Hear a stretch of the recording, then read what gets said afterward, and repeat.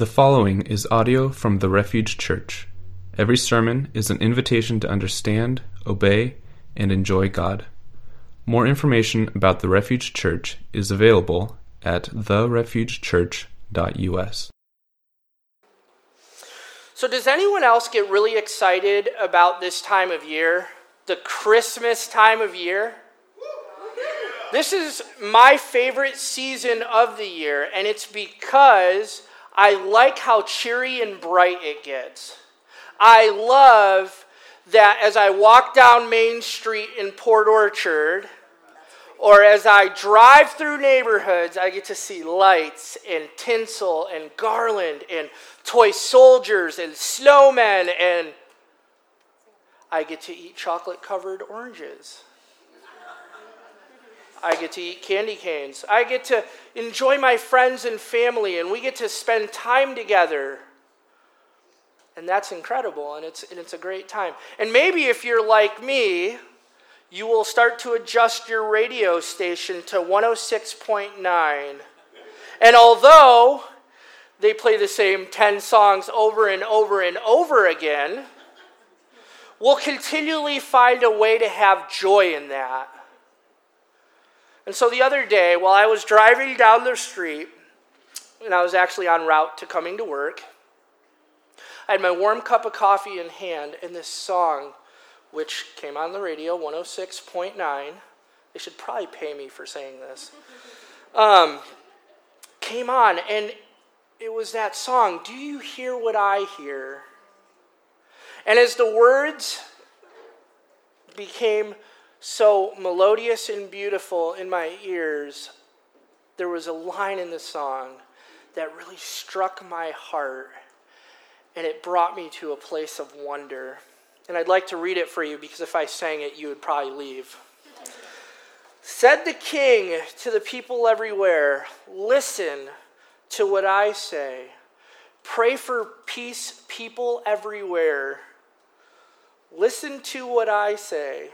The child, sleeping in the night, he will bring us goodness and light." He will bring us goodness and light. So this child laying in the manger, this beautiful baby Jesus, who is so precious and small, was going to bring us this goodness and light. And what does that mean? What is the light that this song is speaking of? Does anyone remember when you were a kid and you would lay in bed, and whatever your routine was, which I'm sure they were similar to some extent, but we might have had our own thing where our parents either sang to us, read Bible stories to us. Whatever that looks like, they would eventually leave the room. And us being creative children, we would start to just think, what are they doing when we're not up? And so our excuses would start to multiply of why we couldn't go to bed. One might be because I'm not tired yet. Usually they're always tired. I have kids, I know. So the second one is that all of a sudden I need a glass of water because I'm thirsty. Or maybe it's just that we want to see what's going on because we are so curious about what adult life is when we go to bed. So as I was thinking about this, and I was thinking about everything that took place, another common childhood occurrence occurred to me, and I was like, interesting.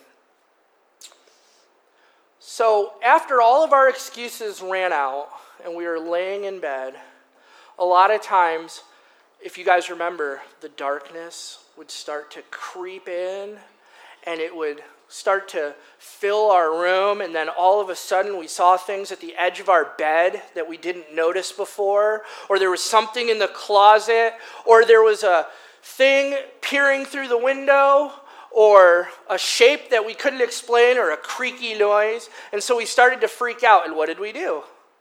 This is the excuse we would do. Help! There's something in my room! And we would freak out, and our parents would hear it in the room over. And if you had a dad like me, he'd be like, there's nothing in your room, go to sleep, lay down, go to bed, and you would hear that. But then something would happen that would further increase our fear, and we would be like, no, something's in here. Dad, Mom, help.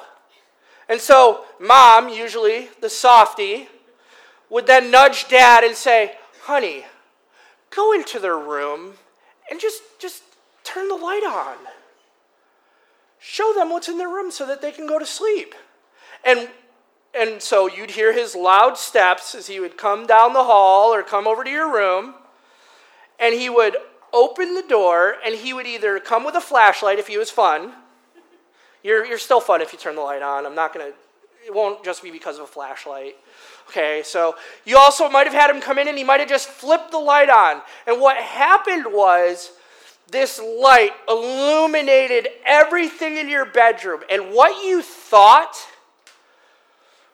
was this dinosaur-shaped thing with these sharp teeth were actually a baseball hat with a bent brim on top of a baseball bat. So you had a hat on a bat, right? And then the thing that you were most scared of, that image on the wall, maybe it was just how the moonlight hit your silver reflective sticker, which was for me, that was supposed to tell you there was a child in the house in case of a fire. And it would put something on the wall that would scare you. But you would realize, because the light had illuminated every corner of that room and every inch of that room, that what was hidden there was not able to hide anymore, that now you were living in the truth, and so you could confidently go to bed. And in that same way, as we heard that song, and as we're going to look in 1 John 1:5 this morning, we are going to see that Jesus is the light, the very flashlight of God that brings light to all things concerning God the Father, and as he reveals himself to us, we, in our darkness, become exposed, and we give him our praise.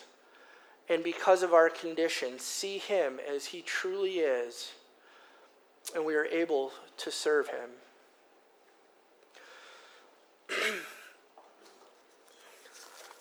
So for some cultural context, this morning, if you're following along in the Read Scripture app, you know that we have come such a long way, and we are in somewhere in the neighborhood of 1 John, and we are coming upon that, and it's amazing. So if that's you, great job, and if that's not you, that's okay. Jump in today, because we need to be people who are just so excited about the Word. And it has nothing to do with whether you missed a day or not. It's that we're reading and we're enjoying Jesus together. And so I'm encouraging you that if you are not with us this morning, that's okay. Jump in, because we just want to be excited about Scripture together. So 1 John is the first of 3 letters that John, the son of Zebedee, has written. This is the same John who, with his brother James, were local fishermen. And Jesus had approached them one day and said, "Follow me." And if you remember, they dropped their nets and they followed. This is the same John who spent time with Jesus as his apostle, which means appointed by God. And the same John who also is mentioned as a disciple, which means that he learned and he spent time with Jesus, seeing how he lived and imitating that in his life. In other places, he's referred to as the disciple whom Jesus loved, which is John 19:26. And John is also the author of John and Revelation. So we see this letter that he's writing. He's writing this letter to 7 churches, which are the churches of Ephesus, Smyrna, Pergamum, Thyatira, Sardis, Philadelphia, and Laodicea, around somewhere in AD 85 through 95. And the reason that he was writing this letter was because at this time, there were some specific forms of false teaching that had entered the church. and they dealt with mainly this idea that anything of matter, like our bodies or anything that is physical matter, was evil, and that anything that was purely spirit was good. And so the 5 things that would pop up in these teachings that just weren't true, I wanted to highlight these for you so you'd have a better idea of what we're talking about, is that man's body was evil and that God, being completely spirit, was good. And why that's wrong is because Jesus was fully God and fully man. So if they focused on the Spirit of God, they were taking away him being a man, and you can't do that. Salvation was an escape from the body. You could only receive salvation once your spirit was fully removed from your physical body. The idea that Christ's Spirit entered Christ the man upon baptism and then left before death on the cross. And that again focused on Jesus' spirit. And why that was wrong is because we know that in body form he had to be crushed and he had to die, so that when he was raised from the dead, that he in his physical body had victory, ultimate victory over sin and separation and darkness. And because of that, we do in our physical bodies as we press into Jesus. Amen? And then the next thing is that people thought they had a license to sin because it didn't matter what happened in your mortal body, because it was irrelevant, because it was evil anyways. So you could do what you want without consequence of what that does to your relationship with God. And then 5, it was that salvation was found when men had found the inner light of their soul, which is trash, okay, without Jesus. So John found this to be incredibly problematic, and me personally, I do too, and so should you guys, because he was trying to write this letter to the church so that they would see that Jesus is the ultimate revelation of God, and that holiness, righteousness, anything that concerns salvation in the Spirit comes from Jesus and Jesus alone. Amen? And so the big idea I want you to get this morning is that Jesus is the light that reveals God's nature and our human condition. And the question I want you to ask yourself is, have I seen Jesus? Can we pull 1 John 1:5 up here through 10? So this is the message that we have heard from him and declare to you, that God is light and in him there is no darkness at all. If we claim to have fellowship with him and yet walk in the darkness, we lie and do not live out the truth. But if we walk in the light, as he is in the light, we have fellowship with one another, and the blood of Jesus, his son, purifies us from all sin. If we claim to be without sin, we deceive ourselves, and the truth is not in us. If we confess our sins, he is faithful and just and will forgive us our sins and purify us from all unrighteousness. If we claim we have not sinned, we make him out to be a liar, and his word is not in us. So in order for us to understand this whole passage, we first have to see what it means that God is light. And if we can pull up John 1:4 through 9, we kind of get this glimpse of what John is talking about. And it is, in him was life, and that life was the light of all mankind. The light shines in the darkness, and the darkness has not overcome it. There was a man sent from God whose name was John. He came as a witness to testify concerning that light, so that through him all might believe. He himself was not the light. He came only as a witness to the light. The true light that gives light to everyone was coming into the world. This baby Jesus, this child, the child sleeping in the night that was coming to bring goodness and light, is Jesus. And if you're not convinced, then I want to look at John 8:12, where it says, when Jesus spoke again to the people, he said, I am the light of the world. Whoever follows me will never walk in darkness, but will have the light of life. God's light is Jesus, and Jesus is revealing to us God's nature and our human condition. And John, as he starts to tell us these things, he said Jesus is revealing 3 things that you need to know and 3 claims that you personally cannot make. And we're going to look at those. So if we could focus in on 1 John 1:6. The first claim is that we cannot claim to be in fellowship with him if we continue to live in sin. And so, if we claim to have fellowship with him and yet walk in the darkness, we lie and do not live out the truth.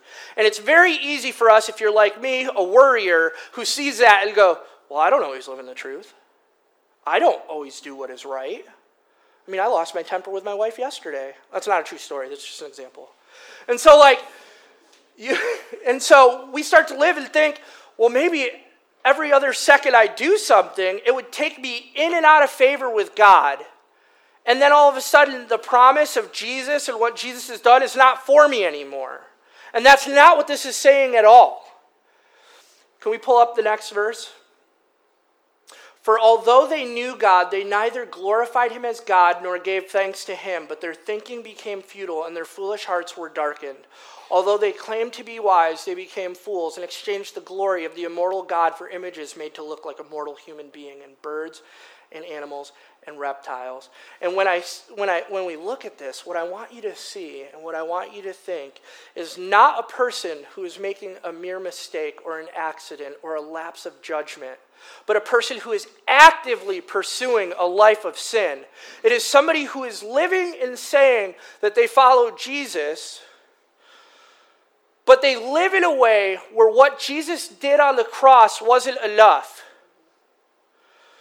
That it's not just, again, like I said, a mere lapse in judgment, but a consistent rejection of God and acceptance of a life of sin. That is to walk apart and separated from God. So that's a good story for us, because for those of us that fall short and we hear that, we're like, man, God is a sustaining God because he loves us. And he showed us that love through Jesus. But when we are walking in darkness, as Jesus said, I am the light, and anyone who walks in me will not walk in darkness. And we walk in darkness, we're not walking with Jesus. And so we can't claim to be in a relationship with God. Apart from Jesus, we can't have that relationship. That's how that works. The second thing that I want to look at this morning is this claim that we are without sin. And the reality is that if we claim to be without sin, we deceive ourselves, and the truth is not in us. Can we look at the next verse? Romans 3:10 through 11. There is no one righteous, not even one. There is no one who understands. There is no one who seeks God. And the next one too. James 3:2. We all stumble in many ways. Anyone who is never at fault in what they say is perfect, able to keep their whole body in check.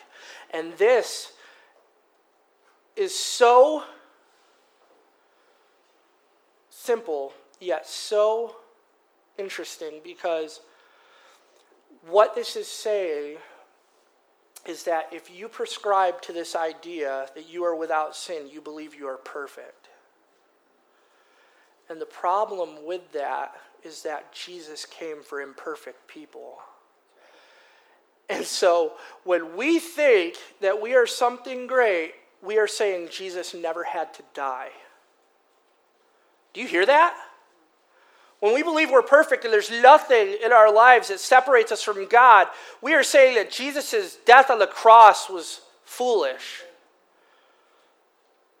And this was probably the hardest thing for me as a young Christian to ever understand, because when I came to Jesus, I had such a good track record. My parents bragged about me. And they said how I was the good son. I might look tattooed and rough and tough, but I'll tell you what, I was the first of my dad's sons to graduate high school. And I had never gotten arrested, and to this day I still haven't. I said the right things. I never swore. When I got in trouble at school, I was so good at being good that my dad would swear it was the problem of someone else. But when I came into relationship with Jesus and I realized the darkness in my own heart and the pride that I had lived in, what he revealed to me was that everything that I had done that was good doesn't impress him. And it's not enough, because when I, even in my best state, give soup at a soup kitchen, there's a limit in that. And what God has given us through Jesus is without limit. It is so much greater. So my best works cannot touch what he has done in our lives. Do you understand what I'm saying here? And so that was hard, because then I had to realize how much I was stretching the truth in order for my parents to give me praise and accolades. That to do that, I had to play a certain role that according to Jesus, I can't play because I am with sin by nature. So now we're going to look at the third thing. Oh, I'm sorry. Oh yeah, we're going to look at the third thing. And that is, actually no, we're going to, oh yep, I got my papers mixed up. You guys forgive me? All right. We're going to find this. Oh, yeah. Okay, here we go. So we cannot say, according to John 1:10, that we have not sinned, because his light, Jesus, reveals when we do. If we claim we have not sinned, we make him out to be a liar, and in his word, his word is not in us. And this directly deals with our obedience as people. If we claim to say we have not sinned, we make him out to be a liar. Jesus is the word by which we live. It's our actions. If we say that we love Jesus, yet we walk in a way that is apart from that, then his word can't live in us. That his promise that he has given us cannot be ours. Let's take a look at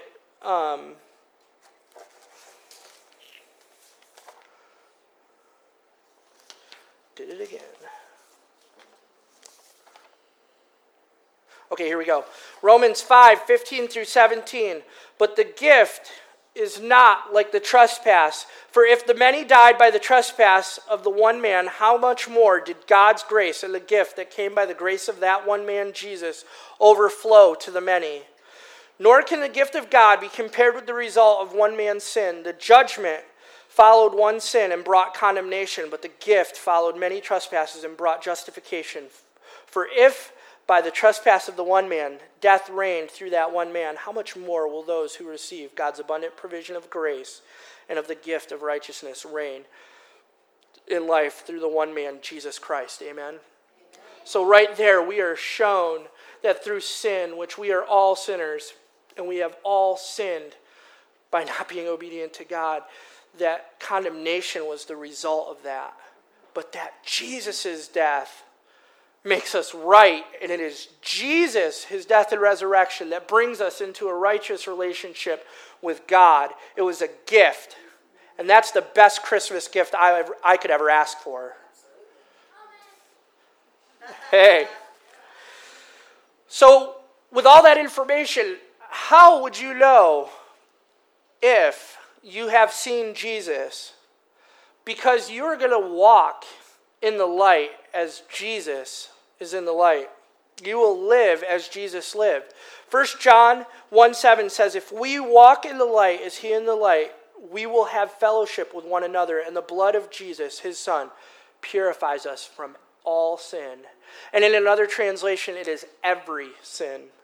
Because if we are walking as Jesus walked, and we're living in constant relationship with him, imitating him with our lives, we see him, and he brings things that are in the dark to our attention. And as we see that and we bring that to God, he removes it, and we become more like him.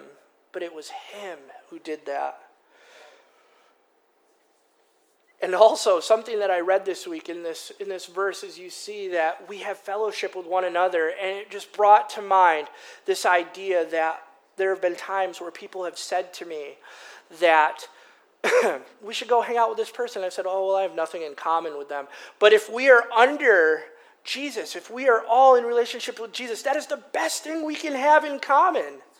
And that makes a common ground stronger than any common ground we've experienced with anyone.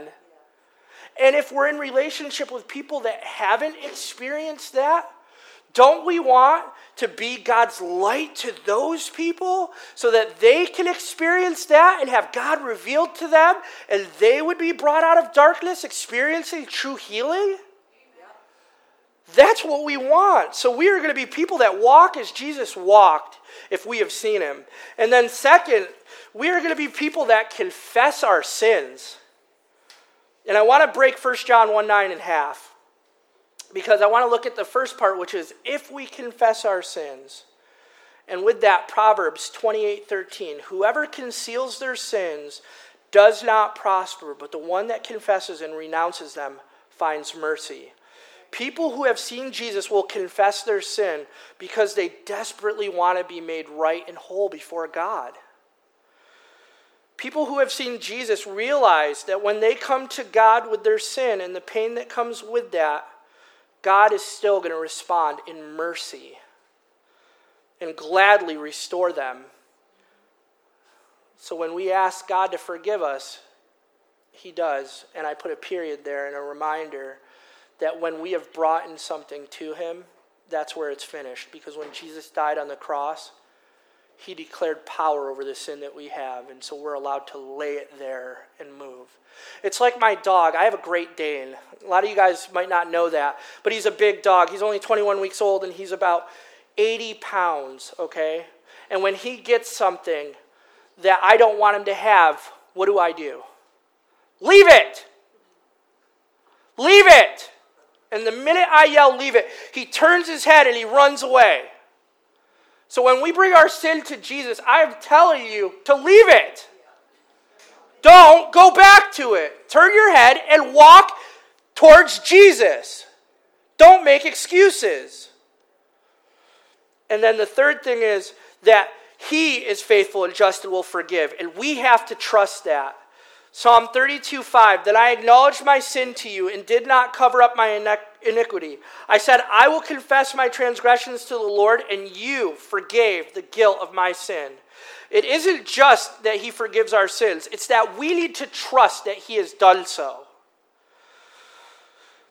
If Jesus the light has revealed God to us, then we know he is faithful, and that when he says he is going to forgive our sins, just as God said that he was sending Jesus for us, in which he has, in that same manner that when he says, I forgive you, we are forgiven. And we need to rest our security and our identity in that because it's truth. So what do we do with all that information? There's three things before we close, and it is this. I want you to spend time with Jesus. I want you to read your Bible and ask God to reveal himself in it. That when you are spending time with Jesus, you are asking God to show him who you are in light of who he is and what it is about you that he loves and what it is you need to love about him. The light. 2, look for areas of darkness in your life that you have not allowed the light to touch. This is painful. But when you see it and you come into realization, when you measure yourself and you see Jesus' perfection and your inadequacy, realize that you turning and focusing on Jesus is you pursuing what God wants you to pursue, and that is the light that is found in Jesus. And then 3, celebrate. Because in 2 weeks, we are celebrating that Jesus came to this earth and didn't leave us in our helpless state. That while all those things might point out things about our nature, there's still a truth there that we can sometimes forget, and that is that he did not leave us in that position, but that he sent Jesus, that if we believe, we would be saved and could be his and identify with God. Isn't that amazing? So let's celebrate together, and let me pray for you guys this morning. Lord, we just thank you so much for you are good and you are holy. And God, you reveal yourself to us through Jesus, your son. And we ask that as we lean into this holiday season and we get excited, God, that our hearts would just swell with joy for this baby that would grow up and be sinless. God, that would show us who we are and allow us the freedom, God, to walk as Jesus walks. We just thank you, Father, and ask that you would be with us this morning and throughout the rest of the holiday season. You are a great God, and we want to celebrate you. In your name, amen.